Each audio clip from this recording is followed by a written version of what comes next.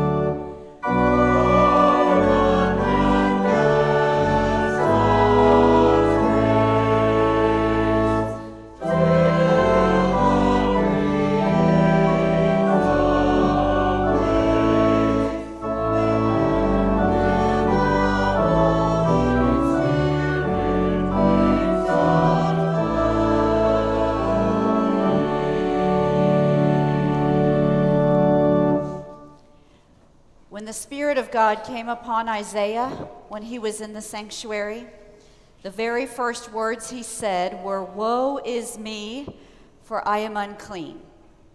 When we draw close to holiness, we cannot help but see where we have fallen short. It comes to us in stark relief. And so here, in this sacred time, in this holy sanctuary, we come close to the stark relief of where we have fallen short.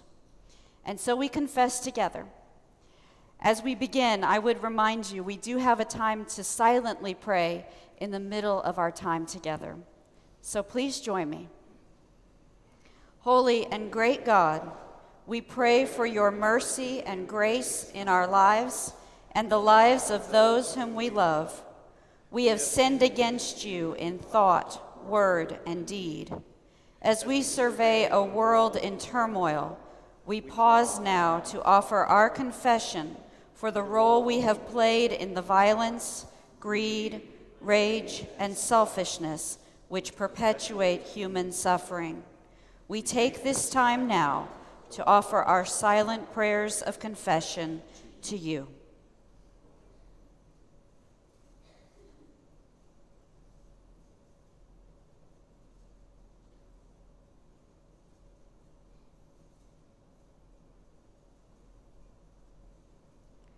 We continue together. We pray that through Jesus Christ, the good news of the gospel might be sealed upon our hearts once more. We ask that you would humble us, sanctify us, and transform us into your more perfect disciples. We pray in Jesus' name. Amen. Hear again the good news of Jesus Christ. Jesus Christ came into this world to save sinners.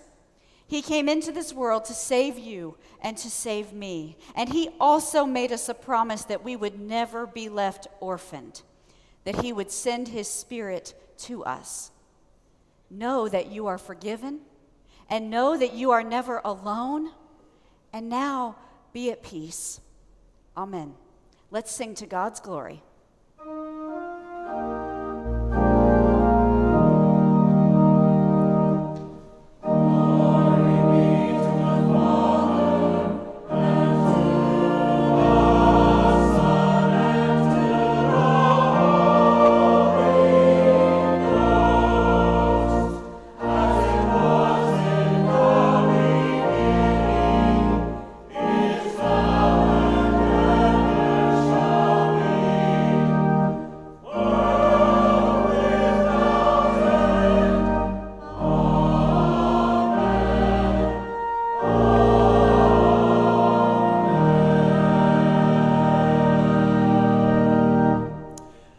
Be seated. Let's pray. O Lord, may the words of my mouth and the meditations of all of our hearts be acceptable to you, our rock and our redeemer. We pray in Jesus' name. Amen. So, it is Pentecost Sunday, and what that means is today is the church's birthday. And this is our version of a birthday party. So very similar, I think, to most of the birthday parties you have experienced. We have fire, just like you have at your birthdays. I always want to have more fire on the chancel, but I find that makes everybody scared and nervous. So alas, we have 2 candles on the chancel today, but we're celebrating the church's birthday. So when I read the story of Pentecost, this story from Acts that I'm about to read, what I'm reading is the story of the church's birth. So let's listen to that story now. When the day of Pentecost had come, they were all together in one place. And suddenly from heaven there came a sound like the rush of a violent wind, and it filled the entire house where they were sitting. Divided tongues, as of fire, appeared among them, and a tongue rested on each of them. All of them were filled with the Holy Spirit and began to speak in other languages as the Spirit gave them ability. Now there were devout Jews from every nation under heaven living in Jerusalem. And at this sound the crowd gathered and was bewildered, because each one heard them speaking in the native language of each. Amazed and astonished, they asked, "Are not all these who are speaking Galileans? And how is it that we hear, each of us, in our own native language, Parthians, Medes, Elamites, and the residents of Mesopotamia, Judea and Cappadocia, Pontus and Asia, Phrygia and Pamphylia, Egypt and the parts of Libya belonging to Cyrene, and visitors from Rome, both Jews and proselytes, Cretans and Arabs, in our own languages, we hear them speaking about God's deeds of power." All were amazed and perplexed, saying to one another, "What does this mean?" But others sneered and said, "They are filled with new wine." This is the word of the Lord. Thanks be to God. So as I mentioned, we have a special guest next week, our friend AM from India. So this has put India on my brain over the past week. And so that made me think of traffic. If you've never had the opportunity to drive or ride in Indian traffic, it is an experience. I've been to many places throughout the world, and never have I experienced what I experienced there. On the very first day we arrived, it was Shirley and Lucy Warner and me, and that was my first trip to India. And the very first morning, AM comes to pick us up from our hotel and take us to the school where we will be teaching. And so AM comes in and he picks us up, and Shirley, in a very friendly and loving gesture, says, "Phil, I'm sure you would like the front seat." And I thought, how gracious of her. So I stepped right into the front seat, and then AM proceeded to pull out and turn directly into oncoming traffic, because that was the most efficient way to get to the roundabout where we could go the direction that he actually wanted to go. So we drive each and every morning out of the hotel into oncoming traffic for about 300 to 400 yards, and then we make the turn and start going in the other direction. And once we make the turn, you start to realize any number of things, that traffic laws are more like guidelines, that road markings don't really mean anything, that stoplights are kind of a subtle joke that everybody's in on in the country except for you, that if there's space in the traffic, it will very soon be filled by something small enough to fit inside of it. It is chaos. It is constant chaos riding in India. And so every day I would sit in the front seat, and every day my PTSD got higher and higher as I thought about that turn into the oncoming cars. And, the amazing thing about it was, nobody yelled at us. People just kind of got over and let us make our way into traffic to the turnabout. So then I come back to the United States. And I would say our traffic is decidedly more orderly than theirs. We like our order. Here we like to obey traffic laws by and large. Let me point this out to you. How many of us have gotten angry when the person in front of us did not use their turn signal? Right? For us, that is outrageous. But I don't even know if the Indian vehicles have turn signals. And if they do, they are not using them. So we like our order. And what I learned is that chaos is kind of a nice thing to visit, but I don't really want to live with it all the time. So I'm happy when I come back to my order and my structure and my traffic laws that are obeyed here. And this shouldn't be surprising given the fact that I am, in fact, Presbyterian. Because we Presbyterians like our order as well, don't we? What's our little saying about ourselves? Presbyterians do things decently and in order. Apparently there's only 4 Presbyterians in the room. We do things decently and in order. When you walk into church on a Sunday morning, I would expect most of you have a very good idea of what to expect as to what will be happening next. You have a good idea of how worship will go. If you go to a meeting, you have a good idea of how the meeting will go. We like to structure things, make things orderly, make sure that they are done decently.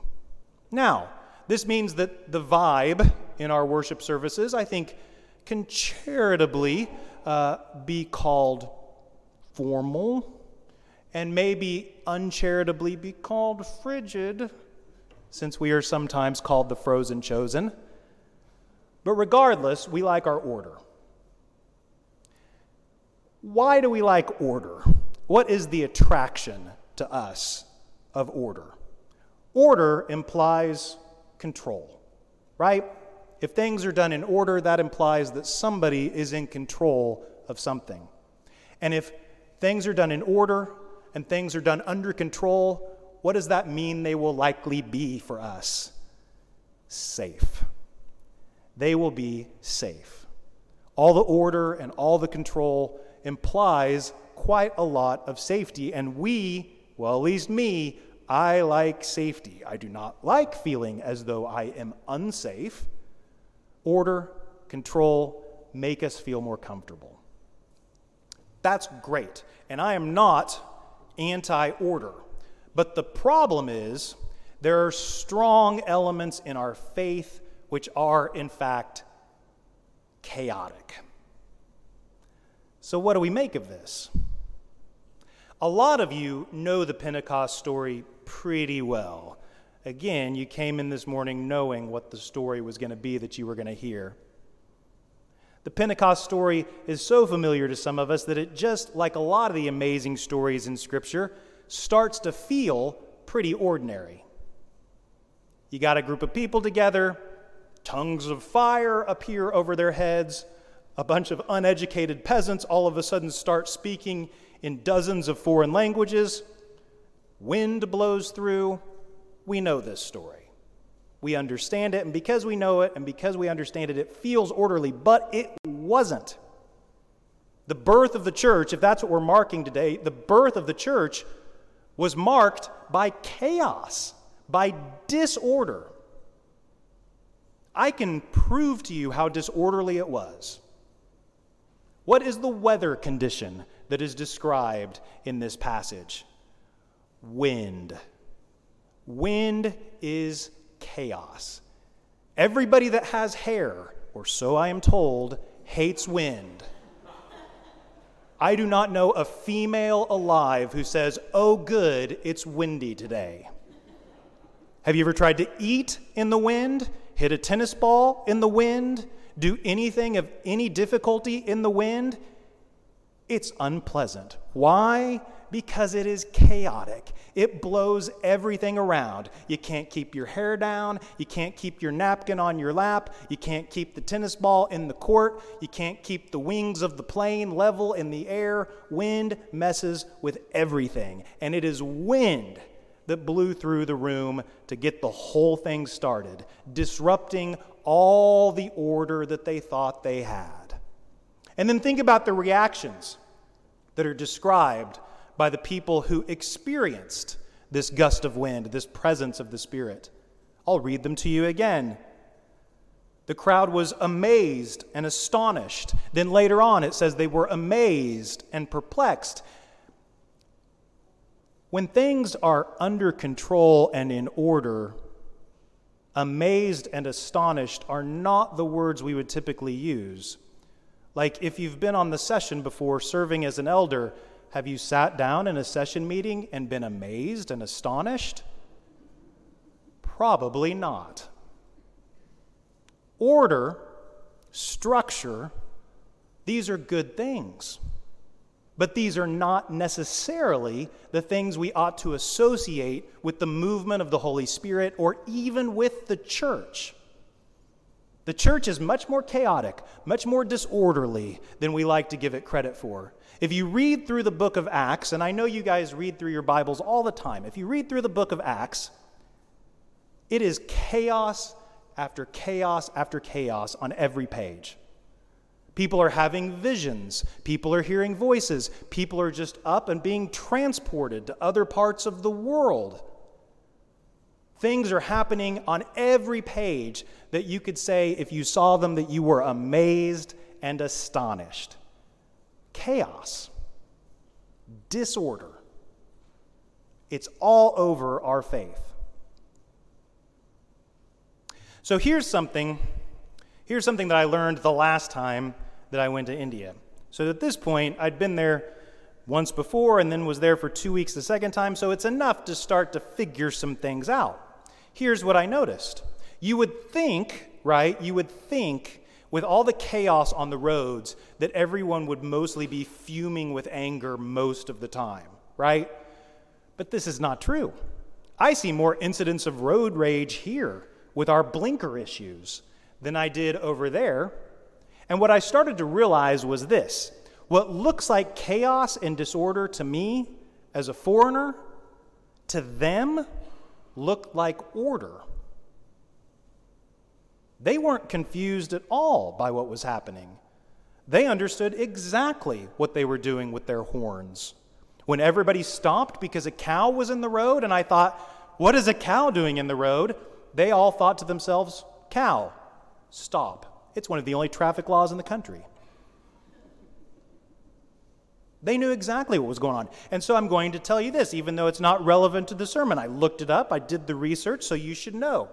I looked up traffic deaths in the United States and in India. And guess what? They're almost exactly the same per capita. India is no more dangerous for people in vehicles than the United States is. Now, do not get in a car in the Dominican Republic. That was quite clear on the chart. But they're almost the same. And so what occurred to me when I was there, was that what I was experiencing as chaos, as disorder, was in fact not nearly as chaotic as I thought it was. When we think about this passage from Pentecost, when we think about some of the great moments of our faith, I suspect if all of us told the stories of the times in our lives when our faith felt the most powerful, when it felt the most profound, for many of us, those stories would correlate to times when we did not have control. When we were experiencing what we would call chaos or disorder. So what I'm saying today, as we consider the birth of the church, what I'm saying today is that it is important for us to not try to be too orderly with the business of faith. It's important for us to not try to control it too much. Now, I'm not saying we all need to start waving our hands in the air. We're Presbyterians. But as we consider what it means to do the business of our faith over the course of our lives, what I'm suggesting is that it's pretty useful to put ourselves in situations from time to time where we don't have control and we aren't entirely sure what's going to happen. Because it's in those moments that Scripture tells us. It's in those moments, in fact, that our experience tells us. It's in those moments, in fact, that the story of the church tells us that the chaos we are experiencing is divinely ordered by the God that we worship. That in those moments where we feel most profoundly out of control, the presence of God is in fact more imminent to us than those moments where we feel like we have everything under control. I can't think of a time in my life where I took a risk related to my faith and then regretted it. I can think of times that weren't terribly fun. I can think of times that caused me quite a lot of anxiety. I can think of times that were hard, but I can't think of a time when I thought to myself, I should not have done this. And I think the reason is because of stories like this. It's when I let go of my own feelings of control, my own need to control a situation, my own need to feel like I am the author of my own life. It's when I let go of that that I create space for the Holy Spirit to do something special, unique. When I allow the wind to blow, as it were. So what I'm commending for us is not that we do away with our liturgy, not that we create disorder and chaos everywhere we go, but that we pay attention. That we pay attention to those moments in our own lives and in the life of this congregation when we might feel uncomfortable, when we might feel not entirely in control, and ask ourselves, but is the Spirit here? Is this the sort of chaos through which God works? I think we'll find that oftentimes the answer, as difficult as it can be, is yes. And then we kind of remember something, I think, that on this day, when we celebrate the birth of the church, that we remember that the church is birthed in exactly the same way as everything else is birthed. in chaos. Amen.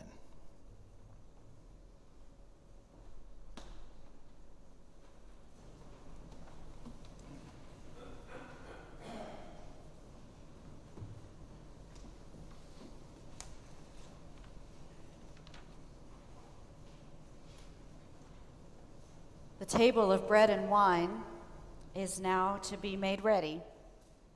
This is the table of stewardship of the earth from which these elements come. This is the table of company with the poor, of whom Jesus was one. And this is the table of grace for the sinner, for whom Jesus lived and for whom he died. So come to this table.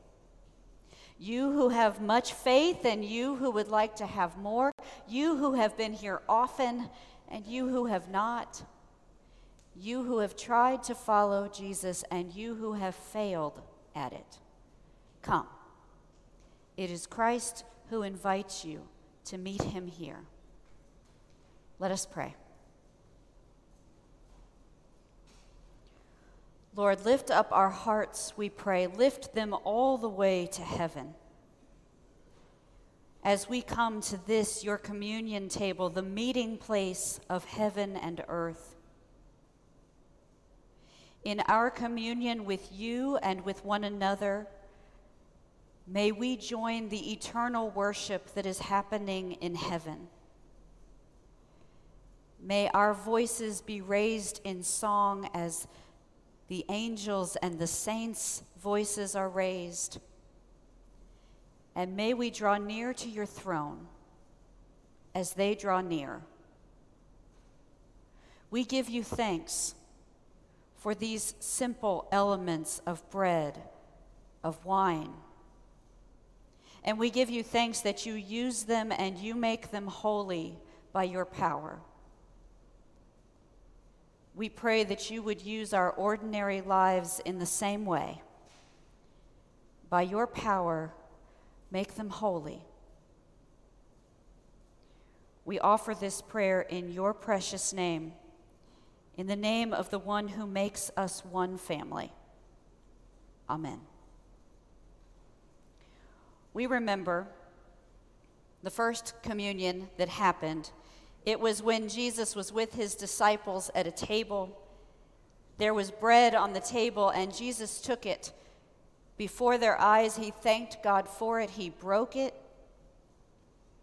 and he gave it to them, and he said, "Take and eat. This is my body. It's given for you. Do this in remembrance of me." And then after they had eaten that meal together, Jesus took a cup from the table. He said, "This cup, it represents a new covenant. This covenant is sealed with my own blood. Take, drink, and remember me." And so, as often as we eat this bread, as often as we drink this cup, we do remember our Lord's death. And we celebrate that he comes again. This is not a Presbyterian table. This is the table of Jesus Christ. And all who love him are welcome here. I will ask the servers to come forward, and then we will go from the back rows to the center aisle, and then please return to your seat using the outer aisle. Come, for all is ready.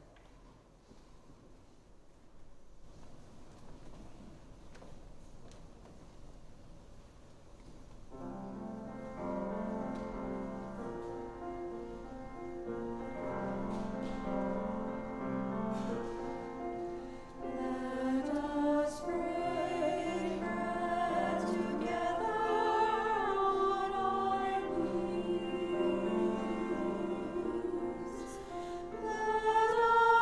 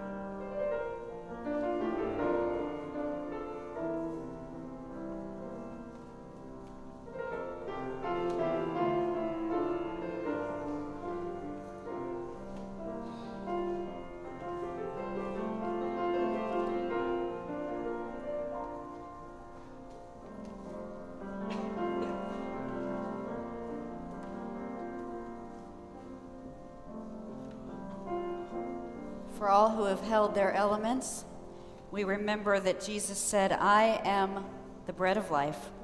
All who hunger and thirst will find their hunger and thirst filled in me.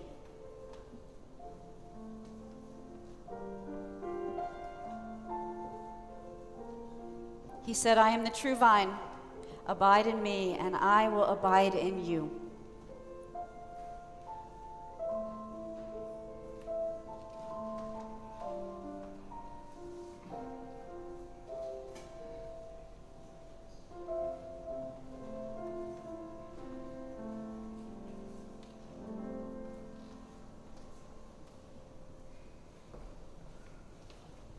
Let us pray.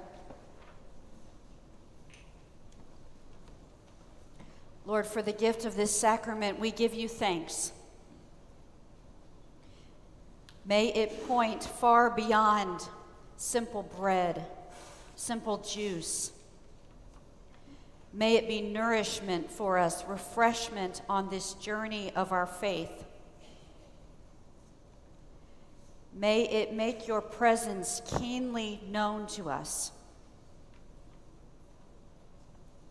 May it shape us. May it renew us. We ask this in our prayers, for we know that you ask us to enter your world, to be part of this world that you love. And there is so much turmoil, there is so much despair. And so, Lord, we need your refreshment to be your hands and feet in the world.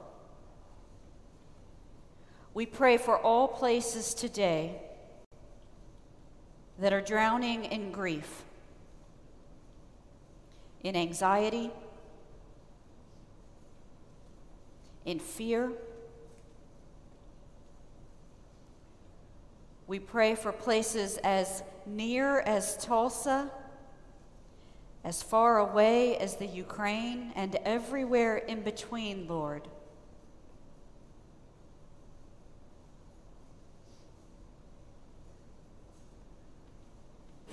We pray for those whose names we know, for situations that are heavy on our hearts, that we ask you to carry. We ask for your presence within them. And we name before you now, both in the silence of our hearts and aloud, particular people, particular situations. Lord, hear our prayers.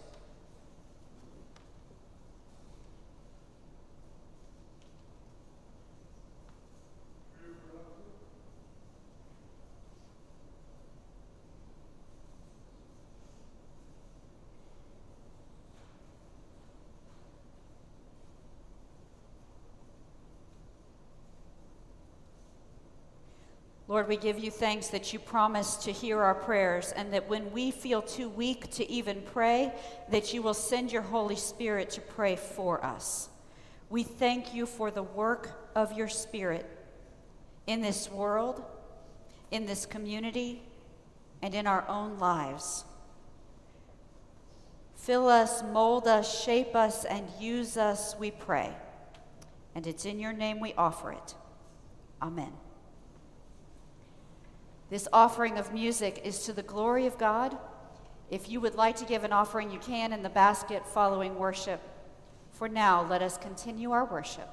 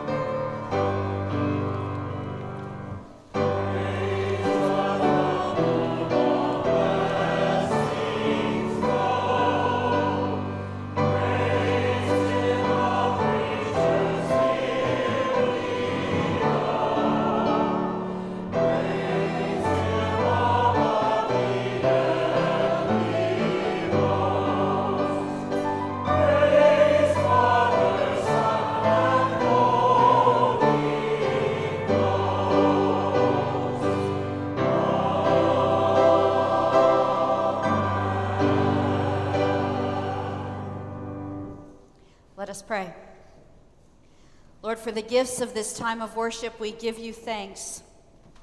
And for the gift of this particular congregation, we give you thanks. 175 years of ministry in this place.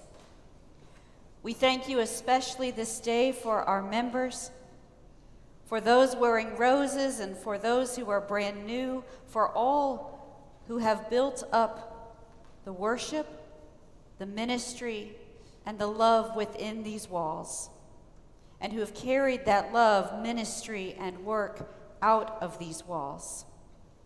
We give you thanks this day for your gift of the church. It's in your name we pray. Amen. As we prepare to go out into the world, we remind ourselves what it is we believe as we enter God's world. And so please say with me these ancient words. They come from the Apostles' Creed and help us remember. I believe in God the Father Almighty, maker of heaven and earth, and in Jesus Christ, his only Son, our Lord, who was conceived by the Holy Ghost, born of the Virgin Mary, suffered under Pontius Pilate, was crucified, dead, and buried. He descended into hell. The third day he rose again from the dead. He ascended into heaven and sitteth on the right hand of God the Father Almighty. From thence he shall come to judge the quick and the dead. I believe in the Holy Ghost, the Holy Catholic Church, the communion of saints, the forgiveness of sins, the resurrection of the body, and the life everlasting. Amen. Spirit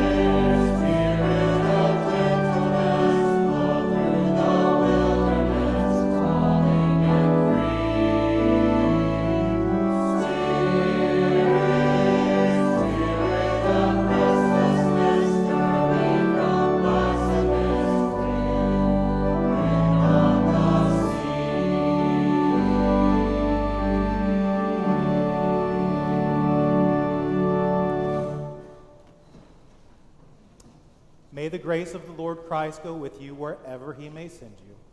May he guide you through the wilderness, protect you from the storms. May he bring you home rejoicing at the wonders he has shown you. May he bring you home rejoicing once more into these doors. Amen. The peace of Christ be with you. And also with you.